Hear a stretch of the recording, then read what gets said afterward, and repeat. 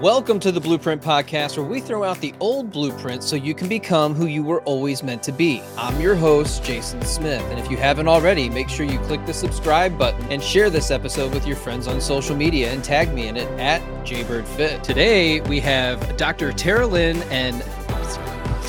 I had a brain fart for a second because my back hurt. I got a jolt. I'm like, oh no. Yeah. Damp staining. Okay. I know. It's never again. Never again. Hire that stuff out. You're 45 now. Come on. God damn, I'm the oldest bitch in the room. You are. It's fine. You had a birthday. I might have told him that. It's not a big deal. I didn't say how old you were, though. Yeah, we might dive a little bit into that, too. Okay. Because so initially when you and I started talking, we had this thing about Gen X. And so I think it'll be fun to touch on that a little bit. Sure. All right. Today we have Dr. Teralyn and therapist Jenn. Whoop! Welcome to the podcast. You never know what you're going to get with us. I absolutely love the enthusiasm there. This is great. I told you, Jen brings the color everywhere she goes. Man, I can't help it. It's word vomit and noise vomit, all kinds of vomit. Wonderful. Dr. Teralyn and I spoke earlier last year, and we were trying to set up a podcast opportunity to meet each other and to talk about some mental health things and some Gen X things, because Gen X, let's face it, is the forgotten generation. We don't talk enough about them.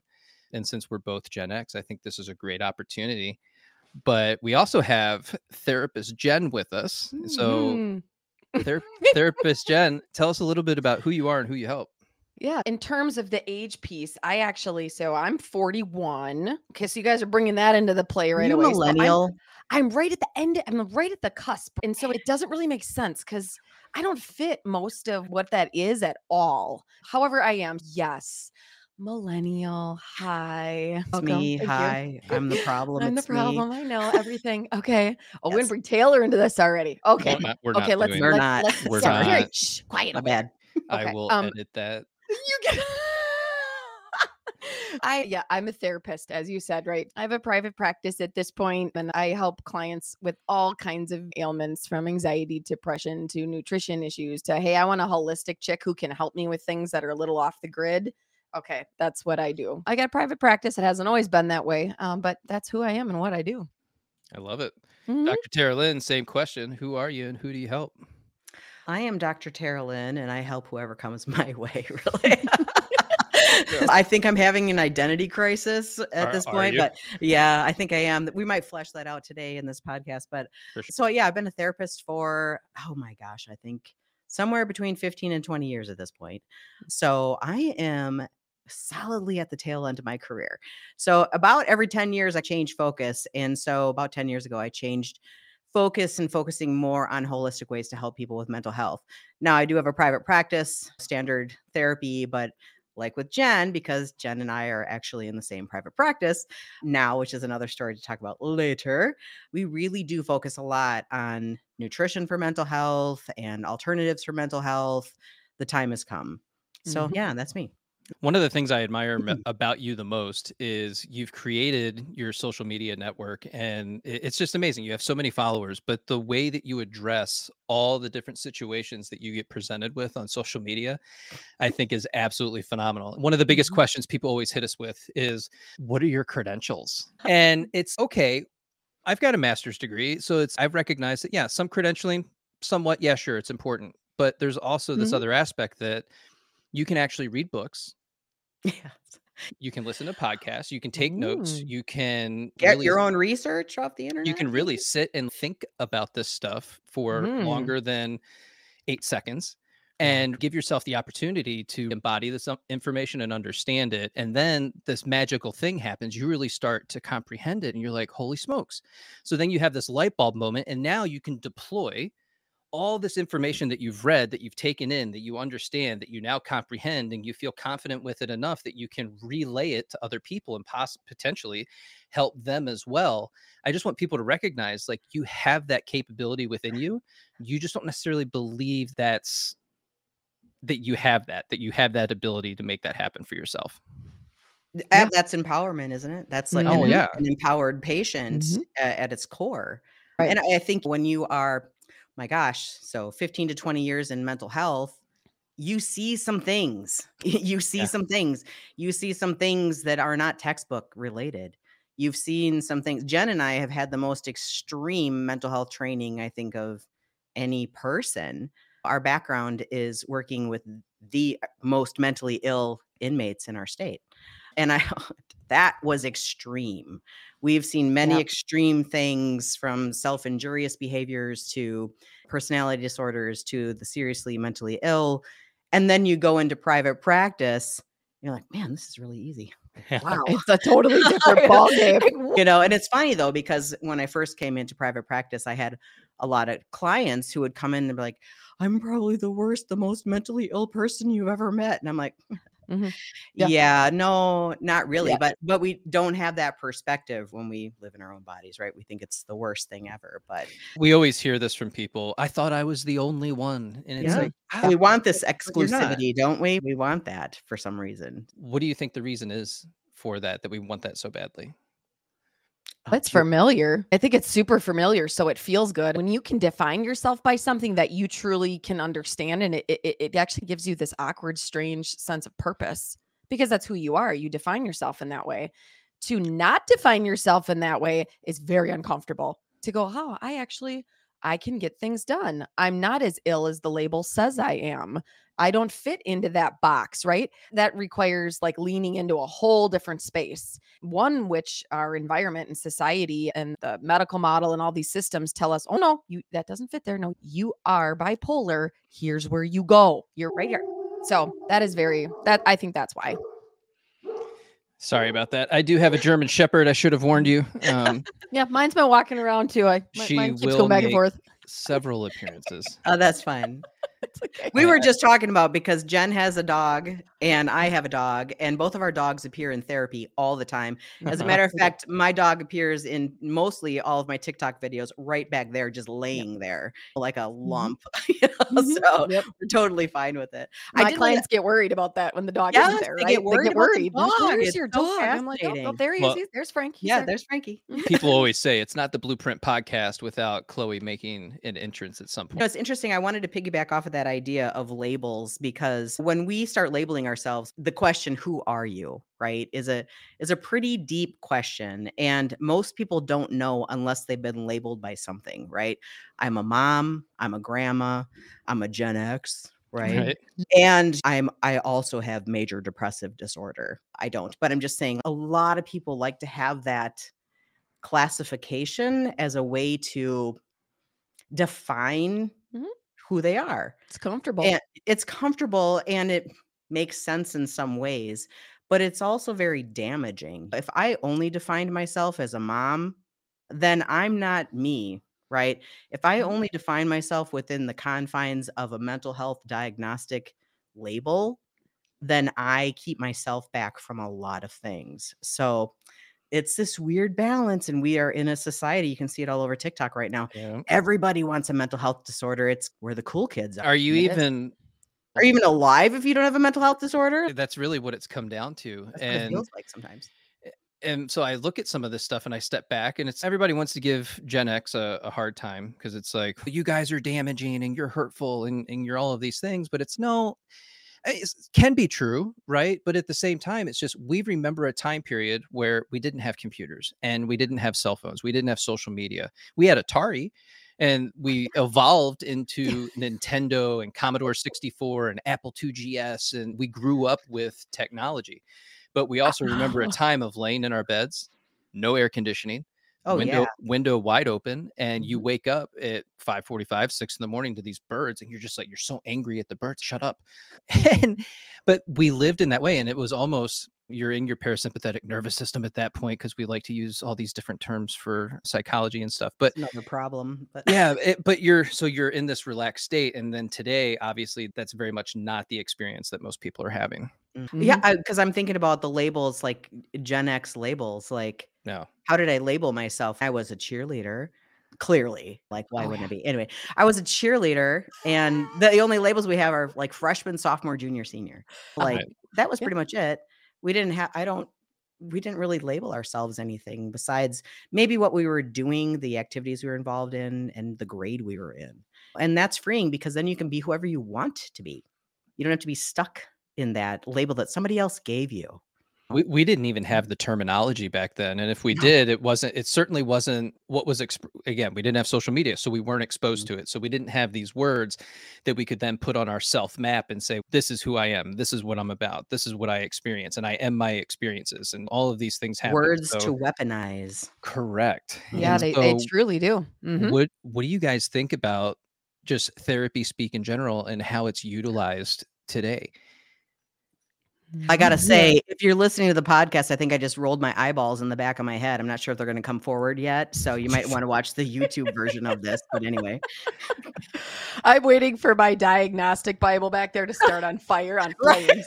Once we start Combusting. talking, it's gonna go kaboom because Yeah. we're gonna not. Yeah, it's gonna be a little real here about our opinion on these labels. No, I love it. Let's do it. I actually can't see you guys because I'm looking straight into my camera. Oh, wow. really? You didn't know You're- my eyeballs were in the back of my head. You're over here, so I don't know if you're making faces Okay. or not. All Oh, right. okay. So I could I do just something told you you're real gonna have to crazy. watch the video later. I All right. will. Okay. Go ahead. Yeah, no, when it comes to labels, this is something, and actually on TikTok, this one blew up for Yeah. you, Terry, when you did this post. It was unbelievable. And essentially, the gist of it was the basis of these labels, right? So, our field, this Bible that we use, the Diagnostic and Statistical Manual Mental Disorders, this is how we label people. Oh, you got one of those, right? Yeah, that Oh, lovely. look at that. Look at that. You've got one I here. don't even have the updated version because I don't give a I shit. don't either. But Get anyway. ready for that to start. That's going to start on fire for you, Jason. So get ready. What's funny is I thought I was going to need it at some point, and I started thumbing through it, and I really gave it a lot of thought. And what you might not know is I was a police officer for 8 years, and I did crime scene. And so Oh. a big part of my experience is related to all the different types of trauma that are experienced, not only for the officer from their perspective, but also from Mhm. people in the general population and the things that they experience, up to and including leaving the planet permanently. And so you try to make sense of all this stuff by gathering all this different information, and you see a therapist for a little bit, and you start to take this stuff on, and you read the notes that get left behind and all this other stuff, and you really come to this. I oversimplify it, and people are like, that's so reductive. Sure, but I like taking things down to a more simplified level that I can understand, because I might Mhm. not be as smart as other people. And so this helps me make sense of me and my Yeah. position and where I'm at. And I just thought a lot of this comes down to self-love. I'm not enough. I'm not good enough. Or I've done something so egregious that I can't take back. Nobody's ever going to love me again. So then we get Mhm. to this place of peace out. I'm done. And you have to find a way to make sense of that. So for me, it came all the way down to self-love. Mhm. I have to say a couple things about the DSM. There was a time early in my career that the DSM, you couldn't get your hands on it unless you were a professional. Like, it wasn't until Amazon really came out that everybody's ordering this thing. And I remember Jenn, she Jenn is so great. She had you can tell us, what did you do to your DSM? How Oh, did you make it a Bible? What did you do? Because Oh, I think it's you should fascinating. see it. I Oh, went man. through and I tabbed the shit out of it. Every Oh, other page has a tab. Every category has a tab on the top. I slept with that thing next to my bed. I am not shitting you. All right, I pledge the truth here, because when I started in the field, okay, that was 15 years ago, but one, yes, it was hard to get your hand on that book. So the one Mhm. I have has been with me for a while, since that 5 came out. It was not the first one I started with, because you couldn't just order it. Right. But two, I was so obsessed with what that label needed to be for people, because that's what I was taught. Like, the whole basis of what I was doing as a therapist was, you have to put a label on somebody, because that label, similar to when you're in private practice and running insurance, that label means something. It allows people to receive services. It allows people Yep. to have insurance, right? Even in the prison system for us, when I would label somebody with that, would be very helpful for treatment, because now you can get into this AODA, this addiction program, because you have this diagnosis. Or yes, you can come into your schizophrenia group because you have a label that shows that you're struggling with auditory hallucinations and visible hallucinations, even though that could totally be a trauma response. Nope. Guess what? You got schizophrenia, right? So these labels helped push people in the systems, and still do today, where they need to go to get services. And so that was in my naive brain, and where I can sit as a human now and say I did disservices. And Terry and I talk about this in our first episode of our podcast. We are going to talk about the truth for us too, because we did. That's what we knew. And that's what was pushed on us. And I couldn't get people services without that either. And so And we in still my brain, can't you in still can't, private right? practice. No, you Right. can't. So in my brain, I put this book, these labels on a pedestal Right. because it was the necessary step to get those things to happen for people now, even in the prison system, right? So that's why it was so important. So that whole thing it looks like something I've carried around. It's like the coffee table book I've Right. spilled something on it 100 times. It's taped together. Pretty sure I ripped a page out and had to glue it back in at one point because I was pissed about something I read, but it looks horrible because I've lived Well, with it meanwhile, for mine too is long. lit on fire, Jen. And then she goes on social media on TikTok, and that's where we started this conversation. And she posts a whole thing about this and how these contributors to this book, 100% of them in certain diagnostic categories, got millions of dollars in kickbacks from Big Pharma. Right. And so she puts this out on TikTok, and looks like she's gonna light it on fire, and got just that response was fantastic. Talk about a community that understands what you were trying to convey. Mhm. It was unbelievable. I do want to say those pages would not burn. So does that say something? I tried. I really tried to put it on fire and it would not burn. Which we're not encouraging anybody to start any type of fires or do anything like that. Use your discernment, do what's appropriate. Burn books, burn bras. Here you go, Terry. Here you go. Mm-hmm. But now there's been the shift where the mental health community outside of clinicians and therapists have deified this manual because I have this experience and there's overlap in all of these different things. And so now this is the label that I'm going to give to myself. And I talk a lot about it in terms of like anxious and avoidant relationships and the benefits of attachment theory. Some people are like, attachment theory doesn't exist. It actually doesn't matter if it exists or not. What matters is that you have the ability to understand who you are, where you're going, what you're doing, and why you're doing it, and then how you relate to other people and how they receive you. Yes. When you can get to that point, that's meta awareness, right? We're thinking about thinking. We're zooming out from the current situation. We're this omniscient presence looking down at the experience that we're having and creating a story that is probably going to be more accurate than the label that we're actually giving to ourselves. Because like attachment theory, it's a spectrum. So there's going to be overlap. Not everything is going to be true all of the time, or there's going to be some things that are true when you're around this person, other things that are true when you're around this other person. And that's where we get really confused when we start diving into this. So I just encourage people, they get mad at me. Why don't you focus on all of the attachments? Because I want you to focus on you. What I really want you to do is focus on how you feel. What's going on inside the body? What are you experiencing? Why are you chasing after this person that has made it very clear they don't want to be with you? Why do we do that?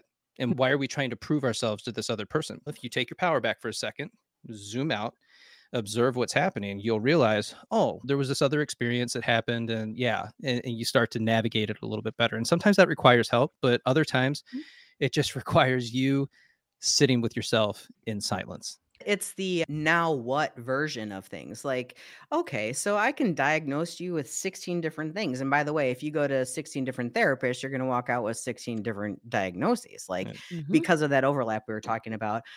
But a diagnosis is for the person, not necessarily a now what.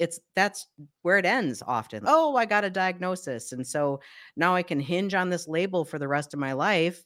And I'm like, but I always go, but now what? What do you want to do with that diagnosis? How do you want to change your life? What do you want to be within that diagnosis? How do you want to change it?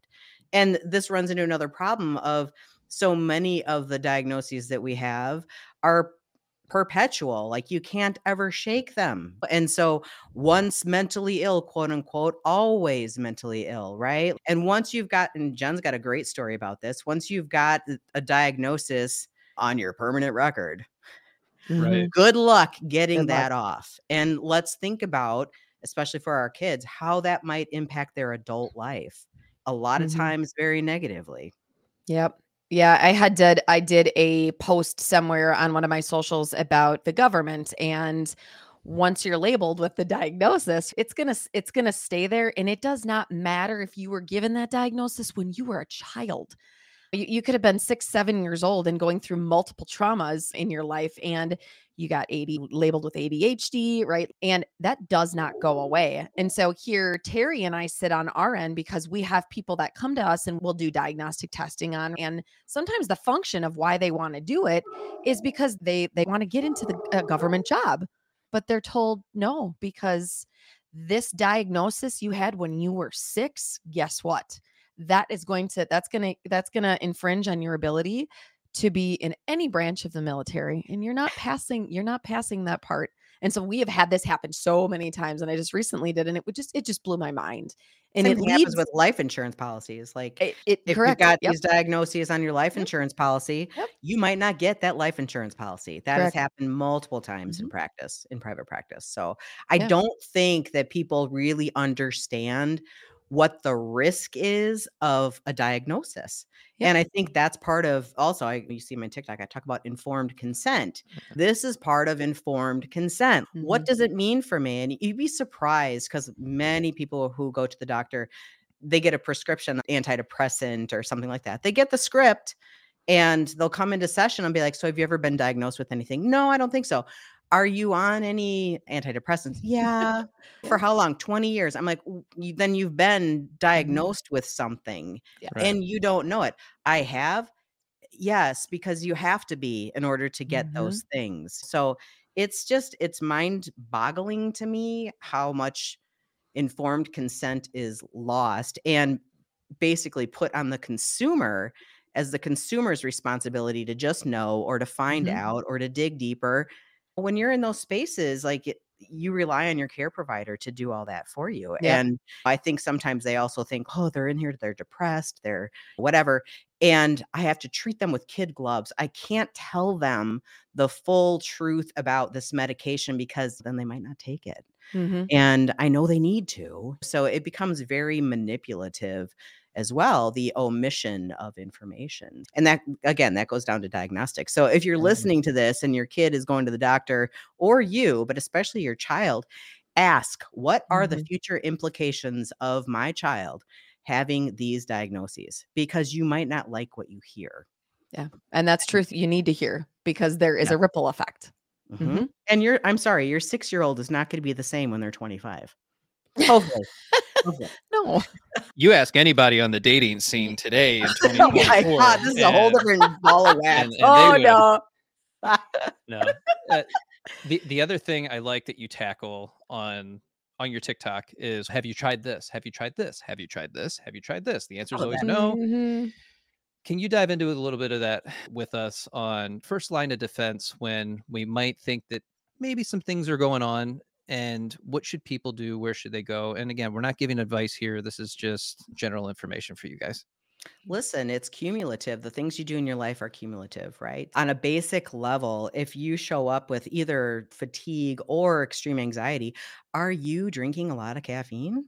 Are you drinking alcohol before you go to Yeah. bed? What's your relationship with alcohol? It's a big one. Exactly. Like all of these things, they matter. Alcohol and food. I Food. always ask people, what is your relationship with what goes in your mouth? Yeah. Leave me alone with the food, okay?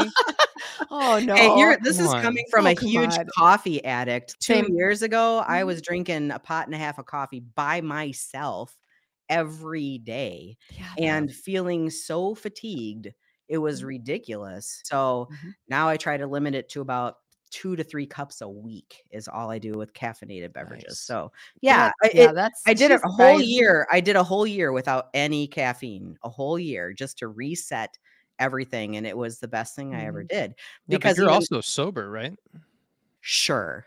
I haven't had Okay. I haven't had a drink in 8 years. I don't know if you wanna call that sober. Same here. It's been a little over a year, Yeah, and I don't think of it as, oh, I accomplished like this task or anything. It's just I made a decision and I did it, and I didn't like the relationship I had with alcohol, so I right, moved away from it. So right. Mhm. I there. wasn't a huge drinker before I made that No. I don't feel like I need to explain myself, but I'm just gonna Uh-huh. shout out to my husband who is sober for 30 years. So, he has a sobriety journey. I just made a decision that I didn't like it anymore. It didn't Right. serve me well, so that was about 8 years ago. That wasn't as hard to me as caffeine was. Oh, really? Oh my Yeah. god, no. Yeah. Caffeine was ridiculous, but anyway, so it's this Jen and I, we talk about the 4 pillars of mental health: eat, sleep, move, meditate. Yep. Those are the 4 big pillars. What is your relationship like in each one of those pillars? And the eat one includes drink, anything that you put in your mouth. But people want to skip over that because if your relationship in each one of those pillars is terrible, right? It's hard to get out of that because that has been an overtime situation that you've built up. So it seems easier to get a pill. Yes. You know, it's easier to get a pill than to quit caffeine. Yeah. You know? Yeah. Yeah. So you've got those pillars. And then to add on to that, then one of the first things I say to people too is you also need to get curious about medical pieces and bringing that into your life too, because that matters. Now, I'm not saying that you had a diagnosis medically that was given to you and you either jump all in and go, this causes everything, or take it away and go, this caused nothing. But that matters physiologically. Those pieces matter. And so at a basic starting point too, I will ask people, tell me about that history. Let's get curious about it. And what have you been through with that? Because those medical and mental health, we're an intertwined machine, right? It really plays off of each other, right? It goes hand in hand. And so I often tell people to get curious about that and make sure you pay attention to what that is as well in your history and currently for you, because that's a piece people sometimes forget about. And then when they open up and start talking about it, there's all these medical ailments, many of which have a prescription on them to help manage, versus bringing in the movement or the exercise piece that could change some of that for some people. So those are basic starting spaces. When you're asking a little bit about that, that's where I start. I just want to add, hold on. I want to add one thing, because when people are on so many medications, not just psych meds, but any other medication, there is nutrient depletion that occurs with that. And so that's again, informed consent. Right. What nutrients will be depleted if I take this medication? What do I need to be supporting if I take this medication? And nobody talks about that either, but it's well documented. And if you believe that a single nutrient depletion won't change anything for you, how about you deplete your vitamin C for a second? I have one for you. B12. Yeah. I don't absorb B12, so I have to get shots. But I didn't find that out until 2 years ago when I got injured. And they were doing nerve tests and all this other stuff. And they're like, we should do a panel. And then we figured out I was severely B12 deficient. After a couple months of getting the shots, all of a sudden, I'm just like, I feel different. I feel really good. Like, I'm actually happy as well. And I'm like, who is this person? Is this going to last? And good to be true.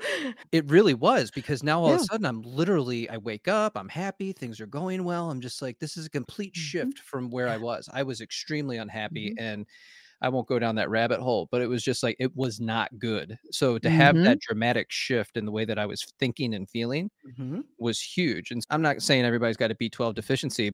No, but vitamin D is another huge one, Yeah. especially in the Midwest. No, actually, I shouldn't say that. Especially everywhere. People in Florida are deficient in vitamin D, the elderly people in Florida. That's because as you age, your body doesn't make the vitamin D as efficiently. So aging people need to look at their vitamin D. Any person needs to look at vitamin D deficiency. But again, getting back to the vitamin C, that's an extreme example, but vitamin C and scurvy was a huge deal. Like that was a huge medical problem for people. And not to get all scientific, but if you look at the mitochondria, the powerhouse of the cell that makes ATP, which is your energy, the Krebs cycle involved in all of that has to have a whole host of B vitamins, different B vitamins to make that whole thing happen. And so if you're taking a medication that depletes your B vitamins, I'm sorry, but you're effed. Like your energy is going to be sapped. That cycle on a cellular level is going to mess you up. Not to mention your neurotransmitters require a whole host of vitamins, your B vitamins, vitamin D, vitamin C, a whole bunch of vitamins to make a neurotransmitter work, right? So again, if you are taking medication that depletes nutrients, you're going to be in trouble eventually. You will be in trouble. So anyway, that was my soapbox for the Look day. at you, got all scientific there, using words. I don't know. It's Friday. I got my hair done today. Like I love it. Yeah, I want to give people another relatable story to that. And again, I'm not saying get off blood pressure medication, but I got put on blood pressure medication, and there was a series of things that were going on. And so concurrently, what's happening is I'm also B12 deficient, and so there's the stuff that's going on in the background. Ultimately, I ended up getting off my blood pressure medication and have had zero issues. But the biggest thing was the doctors that were treating me, and no shade on them, but they don't look at the root cause of why is your blood pressure so high? Right. What's causing that? Story on that too. Please share it. I would love to hear it. Well, Oh boy. 2 times, like one of the first times I went to the doctor about my thyroid, and it was in normal range, right? So it Yeah. was in normal range, whatever that is. And I was complaining that I was fatigued. And within 30 minutes, I was prescribed an antidepressant, a stimulant, and a sleep aid. Okay. It was my thyroid. It was my thyroid. Now, the whole blood pressure thing, this kind of reminded me of this. About a year and a half ago, I was changing some of my thyroid medication. And for the first time in my life in 30 years, I was unknowingly pushed into hyperthyroid, which raises your blood pressure, which causes gastrointestinal distress, which causes anxiety. And I was experiencing all of that. But because I'd never experienced hyperthyroid, I was always hypo, I didn't know what was going on. So I had to go to a doctor for something else. And I'm in the chair and they're doing the blood pressure, and it was sky high for the first time in my life. First time. Now, if my blood pressure would have been high or high-ish all along, I would have been like, "Oh, okay." But for the first time, it was documented as high. And what did they want to do immediately? We need to prescribe you some blood pressure medications. And I said, no. I said, hold on. This is the first time this has ever happened. This is not typical for me. I went back to the doctor who was doing my thyroid stuff, and I'm like, we got to run some labs. And sure as shit, I was in hyperthyroid, which jacked my blood pressure sky high. They didn't ask, even though it was in my chart that I had thyroid issues. Like that didn't even come up. It was a single event. They wanted to medicate the single event. Yes. Instead of looking at me like a whole human, what else could be going on, or getting curious. This is the first time she's ever had high blood pressure. Why? And they kept going. It's probably part of it's probably white coat syndrome and all. And I'm like, yeah, no, like Every time I'm they pretty, always like every time. Yeah. So yeah, that's mine too. And I didn't go on them, and it took a few months for my thyroid to get back, but so now I know anytime my blood pressure goes up, it's a thyroid issue. Yeah. But you got to look at people like whole humans, and that includes any physical problems they might have, they might know about, or getting curious about. Maybe you should go back to the doctor and check out to make sure you don't have something else going on at the same time here as mental health. I like to believe for most people, mental health doesn't live in isolation. It's not one thing. It's many things, and physical health can be a huge part of that. Yeah, it's one of those things. I feel like they should have a target profile for individuals where they literally have a full scope picture of kind of what's happening in your life. What are the stressors? What are you experiencing? What do you go through? What do you eat in a day? How many hours are you sleeping? And again, it gets treated as a single issue because you walk in and you're like, yeah, this is what's going on. And they're like, yeah, okay. And so then they treat the symptom, and we don't really go much deeper than that. And as somebody who's not a medical professional, I don't like the way that feels, because it's like, no, I actually want to take care of this thing and eliminate it if at all possible. Like, how do we get there? It's funny because I think when I'm in the doctor's office and I refuse certain things, I always I think hate about. it. Oh, they do. When I refused the 3 psych meds, she actually said, "Then why are you here?" And I was like, "'Cause I wanted help with my thyroid? Like, I thought maybe you Right. could offer me something else." And I cried in the parking lot afterwards, just so everybody knows. But anyway, so Oh, I know, but I was still empowered enough to say no and walk away, whereas I don't think a lot of people have that self-empowerment, right. to walk away or to say, "Hold on, slow this down for a minute. Let me think this through." I don't think that a lot of people have that. And so I think that's how we got here in the first place, especially when it comes to psychiatric medications. They just dole them out half the time, for anything, for a situational event, right? That's my story of my psychiatric meds, right? One little bitty situational event, and 20 years later, still trying to finally get off of it because some asshole in high school dumped me. Like, what? Wait, Like, what? Yeah. let's go Let's back medicate here. Jen because she got her ass dumped. Jen, let's hear the You story because gotta. this is going to be so relatable to my Oh audience. man, There is you it go. okay? All right. You brought it up, so I did. I know. I think it was senior year of high school or freshman year of college. We actually talked about this the other day. Terry and I were, and I'm like, I can't remember the year because my past memory is really shitty. Side effect of Lexapro. Informed Yeah. consent would have told me that. Didn't know that. Lost a lot of memories along the way.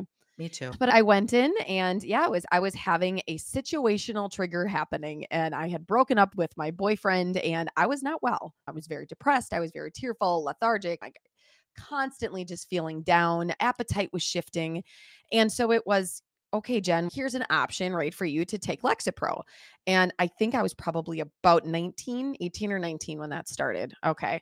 And so I said, yeah, sure. I didn't know any better. I remember my mom at the time too was like, you know what, Jen, just this would be helpful. You need to get through this. I was just starting college too, right? Now this is coming together. And I'm like, yeah, I don't know how to get through school. So all the things. Fast forward here now, 21 years later. Okay. And here I am sitting thinking back. And each year I go back in and the line of questioning is always, you seem like you're doing really great. And I usually say, yeah, I feel awesome. And yet never was it, maybe you don't need this anymore. Let's talk about the start. Has your circumstances changed in the last year? Yes, I Are did there not any marry that guy. I didn't marry that guy. yeah, Like, I did not. I I married did. Oh my somebody God. Has nothing else in the trajectory of the last year like infiltrated your life to go, guess what? You're better. Nope. It's only the med. It's only the med. Mhm. And so with that, then also came a lot of side effects, right? And in things that happened to me over time, precious memories were lost. I can think back to having my kids and things are very foggy. Memories that I was there for and really in are not clear. And so that was a big one for me. Lack of libido. I would go in and say, I have no sex drive. This is gone. This is impacting my marriage. And there isn't a med yet for females like there is for the men, but let me get you a sex therapist. I can refer you to one of those. So here's this added on all my, like, I'm the problem. Hi, it's me. yes, you And get inundated with all this self-doubt. correct. It, Yes. it did. And I lost myself over time. Yeah. And that became part of who I was. I was told you cannot live without this. You won't be able to go without this. Look how great it is because look how good you're doing. And so all of the losing of the memories and the libido and some of the other pieces that happened too. I got to go back to something you said, Terry. When you talk about nutrient deficiency, one of the biggest nutrients that is depleted on that medication is sodium. Okay. And what happens when your body starts to be depleted from sodium? I remember sitting there having these like heart flutters and feeling just super lethargic at times and going, oh my God, I must be having a panic attack and just feeling all this when how do I really know that there wasn't a huge sodium deficiency in certain spaces, right? Because that's what that med depletes. That is the number one nutrient. That would have been part of a great informed consent conversation. Fast forward now, then I get to here as an adult, I'm 20 years later, trying to get off of this. And the hyperbolic taper that will take me a couple years, probably from start to finish, and the inability to even slowly taper down in some aspects because the withdrawal effects are so bad.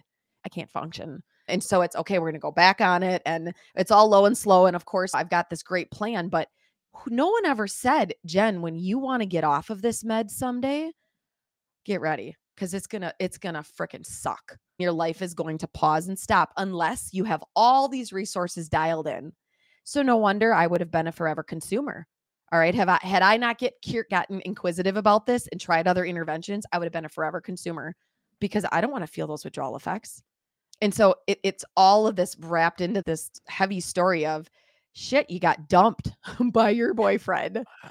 And you go back to the beginning and I'm like, that was it. That was the beginning. And it just was constantly fed to me, not volitionally by any means, but that the doctors practiced and that you're doing great. That means you need to stay on this. It's clearly helping you. And so here we go. Well, I want to add in because part of Jen and my story is this idea that we also perpetuated some of that language in practice. It's very humbling to come out and be like, we have not been perfect. And we subscribed to a lot of the rhetoric that we were taught by the professionals that we admired, right? Like Right. your supervisors and other people that are doing the same thing. And we've said all of these things to other people. If you're doing well, why would you want to get off? Or would you rather have sex or be happy? Happy. Is that even a question, people? Yeah. Yeah. Anyway, would you rather gain 80 pounds and not feel depressed? Like, these things don't even make sense to me. Or the idea of, if for somebody who doesn't want to take it or cannot stand the side effects, because that happens too. It's like a diabetic taking insulin. To me, those words now are so vile. Like, they're so disgusting because they're so manipulative, and they don't, again, take in somebody's personal experience. If you've gained, for some people, any weight, but some of them 80, 100 pounds on this stuff, and I'm trying to convince you that's suddenly okay. It's suddenly okay that you've got this metabolic weight because your mental health is in check.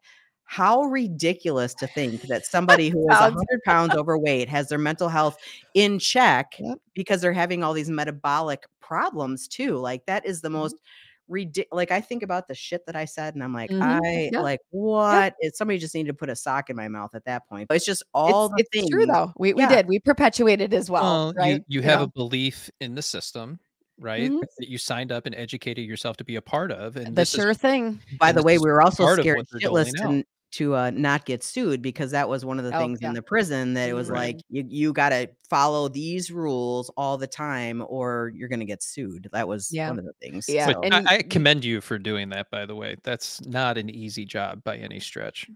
Yeah. We were sold a dream. We were sold a dream. And you just said it, Jason, right? We really were. We were sold a dream of that the government gave us. And marketing, right? It really was. We get these fantastic benefits and we have retirement that is there. And as therapists, to get paid while doing your licensure hours, holy shit, that's the holy grail, right? Instead of spending 9 years working 3, 4, 5, 6 hours a weekend at a shelter somewhere trying to get your 3,000 hours for your licensure, right? Like, we were sold that. And so that was beautiful. It was a 40-hour week. We had all these benefits. I remember my father-in-law saying to me, "You are set for life, Jenn." And those boomers. Right? Oh my God, right?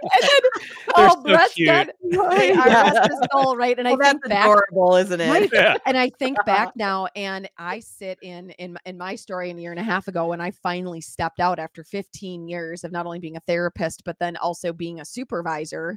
And I oversaw the captains and the social workers and the psych staff. And I oversaw all of this. I was ready to be the deputy warden. That was my next step. I was being groomed for that. And what I was not told was, here comes back to this dream, was the things you're going to see, you'll never unsee. The vicarious trauma you're going to go through, you're never, ever going to be able to shake that truly from your life. Jenn, you're going to go somewhere, your doorbell's going to ring, and you're never going to let your children answer the door. You're going to have a code word for when you're out in public, so that if you hear something, your kids go the other way, right? All these things that shape your life. You're never going to be able to sit in a restaurant and not be able to see the door. And you slowly, your whole life morphs. Your bills are in someone else's name, this whole dream, and you become fearful and everything shifts and changes. And I know you understand that. I know that you have guests on your podcast. I've heard that talk about this. And so for me, I lost myself. I lost my family. I was drinking too much. I wasn't taking care of myself. And it was just all came to that screeching halt. And something smacked me enough to go, you need to take a long, hard look at yourself, because this model is not sustainable. And that was the dream that was sold to me, as though that it was. I like that you touched on the secondary trauma of experiencing what your clients are going through. And that's something that I want to really drive home for other people. Because again, we've gotten into the deification of this whole process with therapists and PhDs and researchers and all this other stuff. You guys are human. And you take on everybody's pain and different experiences and challenges that people have gone through for a lifetime, and you sit for an hour and you take all of that on, and it has to go somewhere. And so if you don't have a place to put that, then there is going to be some maladaptive coping mechanisms that go along with that. And that's like that's the human part. We have to humanize the position and recognize that, man, that it's a really hard job to be able to do that. It takes a very special person to be able to do that day in and day out. And amazing that you were able to sit back and, again, that zoom out and acknowledge that, you know what, this right now, it's not working, and I need to find something that is. That it can't be. And that's a weird part for her and I. Terry and I have a very similar story, which is just crazy because they jive together from the start to the very end of her coming home after getting all these meds, right? And looking at her husband and going, I can't do it. And same thing with me. It was the same exact story. I came home one day and I said, honey, I don't think I can do this anymore. And he goes, it's about freaking time you said that. And I'm like, we got the same response, different husbands, pretty much. We're not sister wives. We're not sister wives. We're not into that stuff. And we do have 2 separate husbands, just so you know, just in case you're curious. But it's true. And I think so. A lot of stuff happened when I worked in the prison and some really not so good things. And Jen, you might have to help me out here. When something happens to a staff member, they do like a critical incident debriefing after thing. action reviews. Yes. Yep. So they did that after this thing happened on me. And I'll never forget, because it was a psychology staff then that would go in and talk to the employees if they needed anything supportive, whatever. And the talking to that I got, because I was in the psychology staff, was, you're already a psych associate, so you know what to do. You know what to do. You know what to do. And I remember being like, okay, I guess. All right, then, I suppose, and that was that. And I'm like, I did not know what to do. I did not. So I just marched on. So I guess that is what I knew how to do. Just march on, just carry on. Gen X, right? Like, just go forward. Right? And that is what we do, right? Stuff it is. Yeah, store it and ignore it. Store it and ignore it. I like that. Story of my life. I use that a lot. Yeah. No, but I love that you touch on that, because sometimes we're just too close to it. So we have all this knowledge, right? And this experience, and we got the PhD and we got all this education. We've been doing it for decades at this point. But sometimes you're just too close to it to be able to see what the next step is for you. You can do it for other people. And I get therapists that contact me through my social media that are attachment theory is their thing. And they're hitting me with, hey, I'm having these challenges in my relationship. What do you think? Yes. And it's, you know what? I love that so much, because it's like they trust you enough. They're letting their guard down enough to acknowledge that it's, you know what? I'm just like, I'm too close to this. And it's really hard for me to get that next path. And they're actually really frustrated with themselves because they have that education and they can't deploy it in their own life. And so they're looking for that support. And that's often what we need, is that extra support, right? To be seen, heard, loved, and understood and respected, to have that available to us. And that's what you needed in that moment from those other psychologists, right? That are trying to help you navigate this. And they failed that day, unfortunately. Because I feel like they maybe didn't know what to do either. Like, I don't think, I don't know. There was a lot of assumptions going on, but again, Jen and I came out of there with a lot of trauma. And though it was such great experience on one hand, and it has really informed both of our practices today on kind of the approach of what not to do. And we're so free in what we can talk about now versus what we were allowed to talk about then. The biggest example that I share a lot is I had a inmate client who was very aggressive, and everyone was scratching heads and they were throwing meds and whatever. And I did some research and found out that omega-3 fatty acids helped in this jail. So the jail was the closest thing to prison that I had in research. They helped people who couldn't get out of like segregation. They were aggressive, whatever. So they gave them omega-3 fatty acids and it helped. The incidence of aggression was reduced dramatically. So here's me. I bring this research article thinking I'm going to save the day, like saving the day. Here's the research, whatever. And that costs money. It's not going to happen. I was so excited. I was so excited to be like, you know what? Maybe this isn't a med thing. Maybe this is a nutrient depletion. This is in the early stages of me even thinking about this stuff. We just need to give them better food, guys. Give them better food. Guys used to order peanut butter to get protein all the time. Anyway, so I was met with, you're not a dietitian, and basically sit down and be quiet. And I was like, all right, sounds good. No, sounds like a social media response. Yeah, it does. Right? It really does. That sounds like the comment section, guys. That does sound like my comment section. That's it. Talk about just shutting me for what was to come. Shutting things down. Shut people down. Shut things down that don't fit that narrative. Here's what we're doing. Here's your seat at the table, psychologist, alongside the psychiatrist and the unit manager and maybe a rec therapist and a social worker, right? Here is your silo. Get your ass in that silo and stay there. You're the head doctor. Mhm. Nutrients have nothing to do with that shit. So Right. sit down. Right. Mhm. Yeah, because the only role a dietitian would ever have is if someone was, like, diabetic, Right. right? Correct. They didn't have a role of mental Nope. health in food, no. It was just if you had some physical health, particularly diabetes that or weight loss or something like that. So, Mhm. just fascinating stuff, and these are really fun conversations to have because they remind me of a lot of things. They remind me of where I was and where I am now, and how things have changed so much for me in my practice and what we're allowed to give as far as opportunities for our clients. I think Yes, that's the most amazing that part. is. Jen failed to mention one thing. When she left, who'd she call? Oh, That would be so me. I Yeah. called Terry. Yeah. We hadn't talked in 12 years. Yeah, it had been. Yep. And that's, yeah. Sometimes when you're in your lowest desperate points, you reach out for someone that I consider to be an expert still. And I knew you had gotten out. When you Yeah. talk about being in the system, whether you're working for the government, whether you're in the military, whether you're a police officer, I mean, you are in that system, right? And you reach for somebody that you knew got out.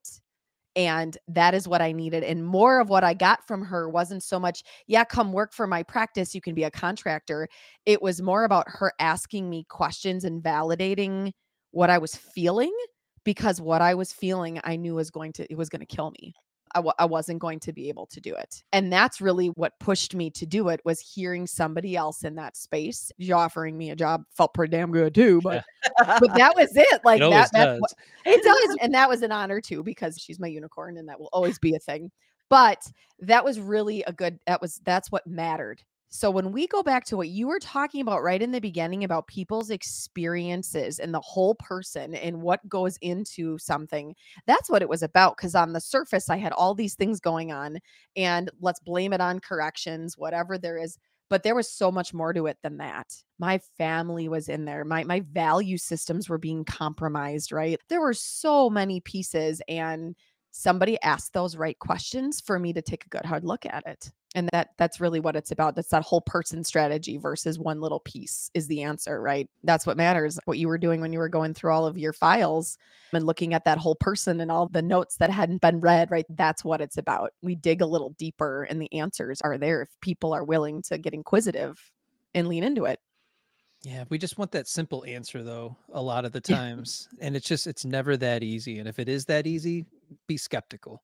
Yeah, oh, but Yeah. the weird thing is we want simple answers, but we know we're complicated people. Like, Right. Right. we know our bodies are complex. We know all of these things, but yet we look for this simplicity. And I think probably it's because our lives are so fast paced that we think that we don't ever Mm. have time Mm. to make a change or things like that. That's what I hear all the time. I don't have I don't have time. time. Yeah, Mhm. I don't have Yeah, time. Yeah. I can't do that. I know. And then I always counter with can't or won't because those are I two know. different things. Yeah. And Like, it's you like, can? Uh-huh, sure. how about you hand over your phone and Yes. let's see how much time you've spent Yeah. on social media. Ooh, I gotta start doing that. There's gotta be an app that The tracks these Oh, things. mine does, it should. Mine tells me, No. "You're up Yeah, 114% for last week." I'm like, "Shit, dang this I know. podcast. Yeah, So Darn exactly. it. Look, this is why I'm on all the time now." Like, no joke, because I don't have help. I do all of this myself. My yep. phone told me that I was on the phone for 24 hours. Oh, Oh, wow. oh You lost a my. whole day of See? your life. A whole Yeah. day of your life. Oh, I did, and I'm man. just like, so I'm constantly I take videos from the computer, then I drop them on my phone, and then I put them in CapCut, and then I color grade them in Oh, CapCut. I sure. add the Yeah, Yep, it's a lot of captions, yep. work. and so Mhm. you go through this whole process. Plus, I'm always listening to audibles or podcasts and all Mhm. this other Yeah. stuff. It's just funny when I saw that though. I'm like, yeah, I might have a problem. Yeah, That's a I lot. might have to, That's a like, lot. Yeah. dial that down a little bit, Mhm, yeah. mhm. It's hard because it is, like, even TikTok, like, when you go on a roll and you see it Yeah. and, like, people are liking it, Mhm. Yep. you get sucked in, it's like gambling. You get sucked right into that Right. feedback system, and you're like, "Yes, I gotta do it again," and you're like, "Yeah." Anytime I push it too hard, it flops, so Mhm. apparently I just need to light the DSM on fire more frequently. And it's done. That's it. 20,000 followers. Boom. Done. Exactly. I'm gonna start lighting shit on fire. Yeah, I'm so frustrated with social media. I had a good run on TikTok for a minute, and then like they stopped pushing my content for whatever reason. And then it just hits your motivation. Now I'm not exactly motivated Mhm. to post on that platform. I'll give it a video every now and then, and then Morsel. a month later, it's got 20,000 views, and I'm just like, cool, you know. Uh-huh. I hate social media. I always tell her all the time. So I had no digital imprint up until about a She year had ago. nothing. None. I Good for literally you. had nothing Yeah, but because now she's got everything because I of me, know, so I'm a and I bad didn't know what to influence. do. I didn't even know how to get on Fairybook. I don't even talk about me being like the millennial cusp at that. And you know what? I am not. I am back like I'm an old soul. Okay. I should have been born in the like early 70s, mid 70s. That's where I fit. And I didn't even know what I was doing. And I couldn't even put anything on Facebook. I didn't know what it was. And Oh my so yeah, I a year know, ago. So right? imagine yourself like 12 months ago, never having a digital imprint. Like the closest I got was I started a Snapchat account so I could spy on my daughter. That's it.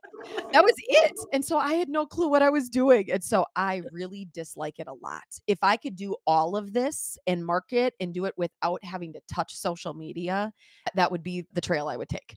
Because Mhm. I just can't stand it. It drives me nuts and it's so much time and it's so Right. saturated and some of it is such BS. And I'm like, oh my God, how do people even post this stuff and watch this? Oh, you have a dinosaur arm, therefore you have Yeah. ADHD. What is this? How am I even competing in this No, pool right now? no, hold up, stop right there. That's not a thing? No, Like, yes. apparently, Standing like a apparently, flamingo apparently is the So thing too, when like I go to sleep like oh, this, right. correct. and Yes, you're that's not neurodivergent. ADHD? You are part of the neurodivergent community when you sleep like that. Just so you know. Just so you know. This is the pool we're competing Unequivocally, in. this is yes. I can't even. Mhm. I just sit there and I get so mad. And I'm like, okay, I'm not even. Nope, we're not posting anything today. This is BS. Last year, it was last year around this time, Jen had just started working with me. And it was at a horrible time on TikTok for me. I was being Blasted. dragged. Yes. I had come across a community that was not nice. And Yeah. I didn't even know it wasn't an intentional thing. And those are the worst kinds because you're Yeah. like, this isn't intentional, whatever. Mhm. But they dragged me as if it was intentional. I was a trending hashtag on TikTok. And I'm like, for all the wrong reasons, by the way. Like it Right. wasn't a good reason. But now I'm like, okay, so I was a trending hashtag. Cool. Like I'm going to use that now and to my favor. But at that time, I was so hyper vigilant. Like I Mhm. was so scared. Like I would be up at night looking until I realized that you could filter out a bunch of stuff. And I'm like, okay, Mhm. filters on. Now I can actually Mhm. sleep. But I Yeah. had so much anxiety over that, like so much that I wasn't sleeping. And my husband's like, come on, you need to not worry about this so much. And I'm like, but I worry about my reputation and I don't Right. intentionally Mhm. try to hurt anybody. And And so you're when no stranger to being in the public eye. Like you've been on no, several Yeah. media outlets for yes. years and years. I just want Mhm. people to recognize that. Like you're not just Yeah. TikTok famous. Like Yeah, I'm just you've had a whole career in this where you've been brought on as yes. an expert Yes. in many different capacities. So Mhm. Yeah, television, radio, yeah. all of the stuff, Right. but TikTok brought me to my knees last year, and it probably Yeah. took me 3 months to crawl back out Mhm. of that weird abyss and start again, and then it didn't happen again because I think I found my audience, but then I started posting these things about informed consent and then it started happening again. I'm like, "Oh my god.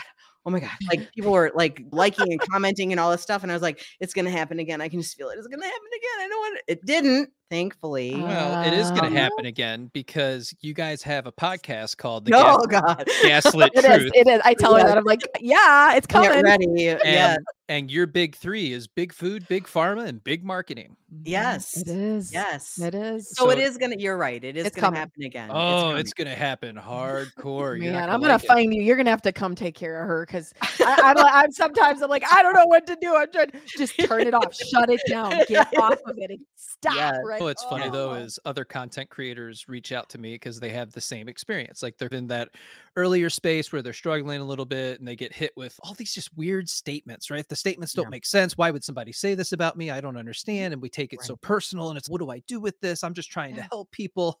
Yeah. Right. And it's okay. That's your mission, right? You're trying to help people. Cool. You can't help that person. And that's okay. So you can block them if you really want Mhm. to go that far. You can just leave it and Yep. just let your audience handle it, and they will eventually, Well, right? yeah, I call it they'll take out the trash. No. Yep. Your audience Your will take out the trash. Yep, your Mhm. tribe comes and Yep, cleans it they out. do, and they do a pretty darn good job of They that do. too. They do. But it's true, we are definitely opening ourselves up to some controversy here. We are. But I feel like I'm in a good space to do it. Maybe that was just like prompting me to get my shit together before this happened. This is gonna happen. But yeah, I have a feeling this is gonna ruffle some feathers but that's the whole point, isn't it? When you just think one way, and social media is a great way of just their algorithm just give you the same stuff over and over again. You get lost in your own echo chamber. You are not thinking critically at all. You are not an empowered person. Right. Becomes your truth. It becomes your truth. And I tell people this too. I'm like, 'cause everybody has their little fan base, right? Anything you do, they're going to be liking, commenting, sharing, all this stuff. And although that's really sweet, I'm still like, but you can question me. It is okay Yes. to question me. I Challenge me a want little. you to. I don't want you just to be like Dr. Teralyn said it, so it's the truth. It might not be your truth. It could just be my truth that I just said. I don't know. But I want you to be curious. I want dialogue. I want conversation. Right. I think that's the only way we're going to get out of this, especially when it comes to mental health. Like, we have got to create alternative dialogue about the person, not just the medication.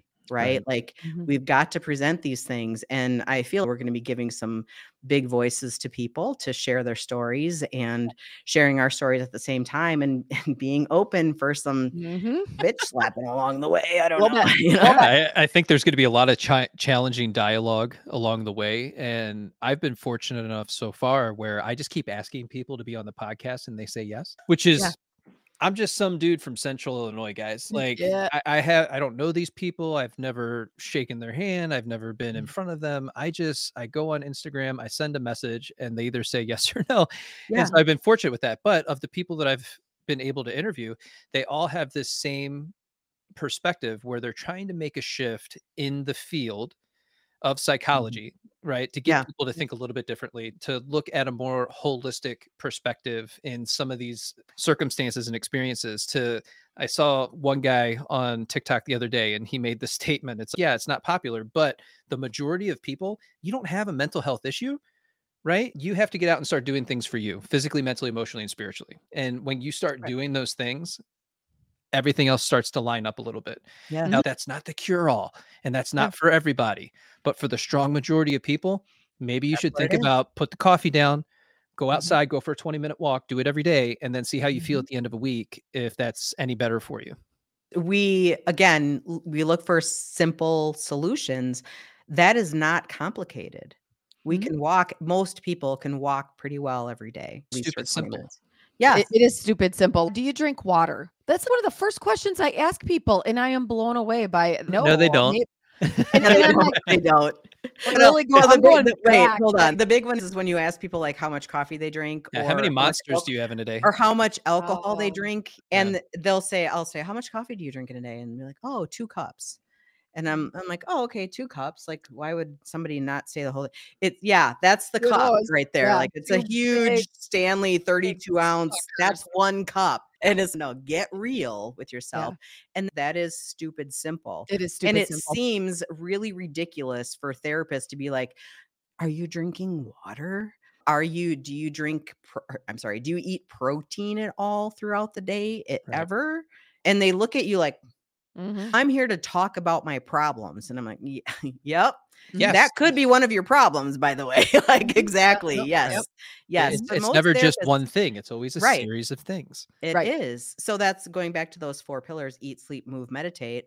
Yeah. Pick a pillar and start in that pillar and make some changes for yourself in that Mhm. pillar, Yep. and then move to another pillar. You don't have to do all the things all the time, but you have to start in one pillar and move from there. And that does involve some self-evaluation. And now that doesn't mean that your shitty relationship isn't paying you're not paying a price for your shitty relationship or your crappy job or whatever it is. Those things also, but those are bigger issues, right? Those are things that are often not so much in your control. Whereas how much caffeine you drink, that is 100% in your control. How much you walk, that's in your control. What you think about things, going back to shouldn't be as mind blowing as it is for me. Going back to the mitochondria, your mitochondria is impacted by your thought process. Right. Yep. Like, what the frick? Like, your mitochondria is either going to produce energy or shut down and preserve based on your thoughts, because your thoughts are stressful, frightening, or calm and relaxing. So it's like your thoughts actually have a lot to do with it. People don't like to hear that. For some reason, they want the answer to be something else. It's not my thoughts. That can't possibly. I'm like, but it is. Your perception of reality is the truth for you, but it's not the truth. So you're You know? telling me I'm not my thoughts. I am actually telling you Whoa, are yeah. your thoughts. So that means you can change them and be someone else. Yes. Slip of that. Yeah. That's the whole thing, though, is we're constantly presenting ourselves with information that is true for us, and we don't sit back long Right. enough in Yes. silence to actually address it and say, is this true? And so you Actually you true. live your entire life with a series of core beliefs about yourself, about the world you live in and the environment that you're in. And that is my life. That is my map. That is how I see the world. And we never sit in silence long enough. Put your phone down, get your earbuds out of your ears, sit for 20 minutes in silence and see what pops up for you. Yeah. Meditation. Yeah, Yeah. that's right. Yeah, we take everything at face value, and that just becomes part of it versus getting curious over Yeah, it. but then you're an angry 85-year-old, right? It's Because true. you lived your whole life never questioning why you feel the way that you do and why you think the things that you do. My heart breaks for all of the staff that I worked with in corrections who were so incredibly bitter and hated life every single day. And now I can sit on the other side of this, and there's such simple pieces that you could do, and they just were so stuck in it. This is how I see the world, this is how I see life, and I can't view it any other way. And it just takes people down. It takes Well, them down and they can't get back up. even in that same scenario, because it's such a core, close-knit group, Yeah. like there's so much groupthink that happens in that scenario. You have one person that comes in and they're not having a great day, or they have a series of a bad 6 months, Yep. and everybody else is going to feel that. They're going to feed They off do. that, and that just becomes everybody negatively attunes to one another in Sure. that Yeah. experience, and then you Yep. become miserable. But then there's the epigenetics of the job, right? Where it gets passed down to all these other people and the new recruits and the people that you're training. They Yeah, they they adapt that do. same thought They do. process. And They do. Yep. And you In step some in. respects, I think not just the inmates had mental illness, but so much of the staff did too, whether it was addiction or mental health problems or even PTSD from just being on the job for so long. And it was unattended to, period. And I think maybe some of that had to do with the superiority complex. There's no way I'm the mentally ill one. You are Mr. Inmate, like not me. That's so I think people would justify it like that. I just did a whole podcast on that with somebody who was deputy sheriff for Yep. years and years, and we were talking about mental health and entering the job as a first responder and not recognizing that you had experienced some sort of trauma to begin with. Yep. And then it shows up at some point on the job because now you're taking on all this other stuff and all these things are happening. And I don't think we talk enough about that. Like that when you enter into that field, and this can be applied to any field, but acknowledging that, Therapist field. So many oh, therapists well, get why in do this therapists because become therapists? it's really funny because if we have another 2 days, I did not become a therapist because I had trauma or mental health, and people assume that. I'm like, "No, I had mental health because I became a therapist." You know what I mean? Like, it happened Yeah. as a result of that, and That's a very now Gen X thing to say, though. That's better than my Probably. story. That is You a very know, Gen X thing. Yeah. I was a latchkey kid. I took care of myself since I was 9 years old. I There's don't my have trauma. story. There's my story. Yeah, there it is. Oh, I'm See, sure I it's told you mine I am the too. wrong Yeah. age. I am not. But I meant, didn't, like, and I'll have to I was an we'll have to share. overachiever. I was, yes, I Yeah. was. We'll probably have to share that on our podcast, like how we got into it, because I think people are automatically assume that it's you Yes. were mentally ill once, Yep. which is why you became a therapist. And a lot of people in the addiction field particularly had addiction issues. And so they became clean and now they became an addiction counselor, whatever it is. I look at that experience and I'm like, I think I'm on the other side because of the stuff I've been through. Now I bring a different framework to the clients that I deal with and to myself, to be honest. Like you can look at things so much differently. So even though all of that was not good. Some of it was really amazing.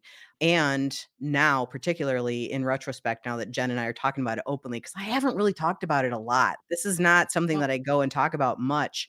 But it's been really empowering to be able to talk about it and have a new lens about it and how it has impacted my work today, because it is very profound how it has impacted things today. I'm just grateful for these opportunities to like use my mouth hole a little bit more. That needs to go on the merch. So That's going on the merch. Is that so you can deep throat the truth? So we can deep throat the truth. Yes. We can deep throat it. Yes. Oh my gosh, that's got to be on the merch. Yeah. So we can't leave that there. Okay. Your podcast is The Gaslit Truth. Yes. Tell us a little bit about the podcast, the mission and vision, where it's going, and what people can expect from you guys moving forward. Yeah. Well, that's the start of the deep throat piece. I think we have to address that just because of the double entendre. People automatically, So many people didn't like it. They're like, my husband didn't like it. Her they don't have neighbor a sense didn't of like humor it. then, I guess. Clearly. Yeah, they didn't. And I think to be fair, he's a boomer. See, and so some people don't understand it either. Like they're like deep throat, and I'm going, do you not remember Watergate? Do you remember learning? And so most people too, depending upon where they're at, some people are like, I don't even know what the hell what are you talking about, Watergate? I'm like, okay. So then you got to do a whole history lesson. Right. But it started by her and Terry and I were bantering back and forth about, we had the title together and we were talking about what we want people to get out of this. And I think usually it's me talking out of my ass, which is something I do a lot. Like I have this whole other language that means things that people are like, what are you even saying? Like when I say put her in the parsley, how do you not know what don't put her in the parsley means? Don't put your car in the ditch. It's obvious. I know. I never knew. I told you I'm the color commentator. Yeah. Exactly. All right. I know. And so here I am just spouting off shit, and out of my mouth comes, we want people to deep throat it. And there was a pause, and it was like her and I went ding ding, oh my goodness. And then I said that, not even pulling the Watergate reference into it, and then she spouts out and she's, oh my goodness, we are the deep throating informants, just like in the Watergate scandal. And I went, holy shit. And it just the birth of the child happened there. I love it. Like I remember the birth of this child. This is fantastic. My other two fuzzy. This one I got. So it's got so much marketing potential. Yes, it does. Yes. And it's so abrasive. Some people just don't like it. And I'm like, that's fine, because you don't have to like it to learn something. So that's the whole thing is. And to be honest and to be fair, I think, and Jen, you can speak for yourself on this, but there was a little fear about talking about prison stuff and where we came from. Are we burning bridges? Are we doing these things? And I'm like, you know what? But at the end of the day, we're not disparaging anyone. Right. We are saying our truth in the matter. This is what we learned. We're not going around saying certain people are this or that. This is our truth, and this is how we see it, right, for us.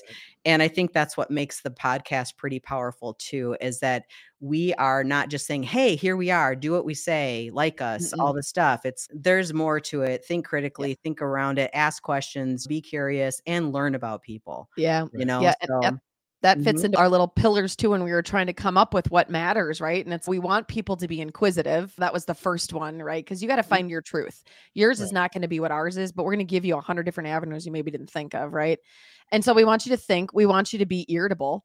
People are going to get irritable. Let's ignite just a little bit of that in them, right? Because some of these things are going to be very difficult to go through, and you're going to feel a little funny. Good. Feel funny. There's going to be weird. Resistance. Yes. So we want you to be inquisitive and get curious and be irritable. Those two are really important. You might not like it. It's going to be from all the people you used to work with. Probably. I think they're secretly fangirling. I don't know. I think there's some secret girl fans out there. Yeah. Yes, I think they're still in it, and they knew it. We all knew it when we were in it, but it was hard to look at it. Yeah. But it's just really hard to admit, right? So you want to tell your story of resilience and the experiences that you've had. Yep. That dog, I tell you what. Oh. Signifying the end. Yes. Like, I'm done now. Like, you can be done soon here. You've been talking to these women for quite some time now, Dad. Let's go. No, but I did want to say, so we are launching February 20th, right? Is that February 20th? Yes, February the 20th That is is a Tuesday. that's our big day, our big Mhm. launch day. So we're real excited. So right now we're on Instagram and YouTube at the Gaslit Truth podcast. So please go there, support us, and send us a DM if you want to be on the show. Oh, that's awesome. That's right. We are open. So you're looking We're- for people to be on the show. Sure, Yeah. Oh, absolutely. sure. Absolutely. Professionals, non-professionals, consumers, like all of it. Like we don't want it just to be our voices the whole time. We want people on the show to create some more of discourse. So more conversation. I do know what's funny is the people that follow me, they keep asking for solo episodes. And I much prefer doing this type of podcast because it's more fun for me. We get to talk about a lot of different things, and then they get to learn some stuff. And that's interesting that you want to hear from me. Why would you want to do that? But we've got some work to do on your core belief. But anyway. Okay, fine. Stop therapizing him. I'm sorry. It's hard.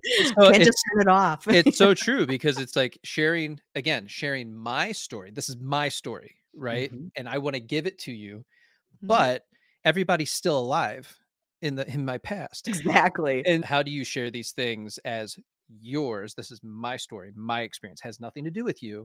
Right. This is my perception. And so I haven't figured that out quite yet on how to tell that stuff and then keep most people happy. But the piece, it's definitely a tough road, and it's not bad things, right? But it is my perspective, and people are automatically, there's going to be that resistance. They're not going to like it. It's not going to feel good. And so don't listen. Sorry. My mother would immediately call me and be like, "That's not what happened." Yeah, exactly. Yeah, that's so common, man. I know.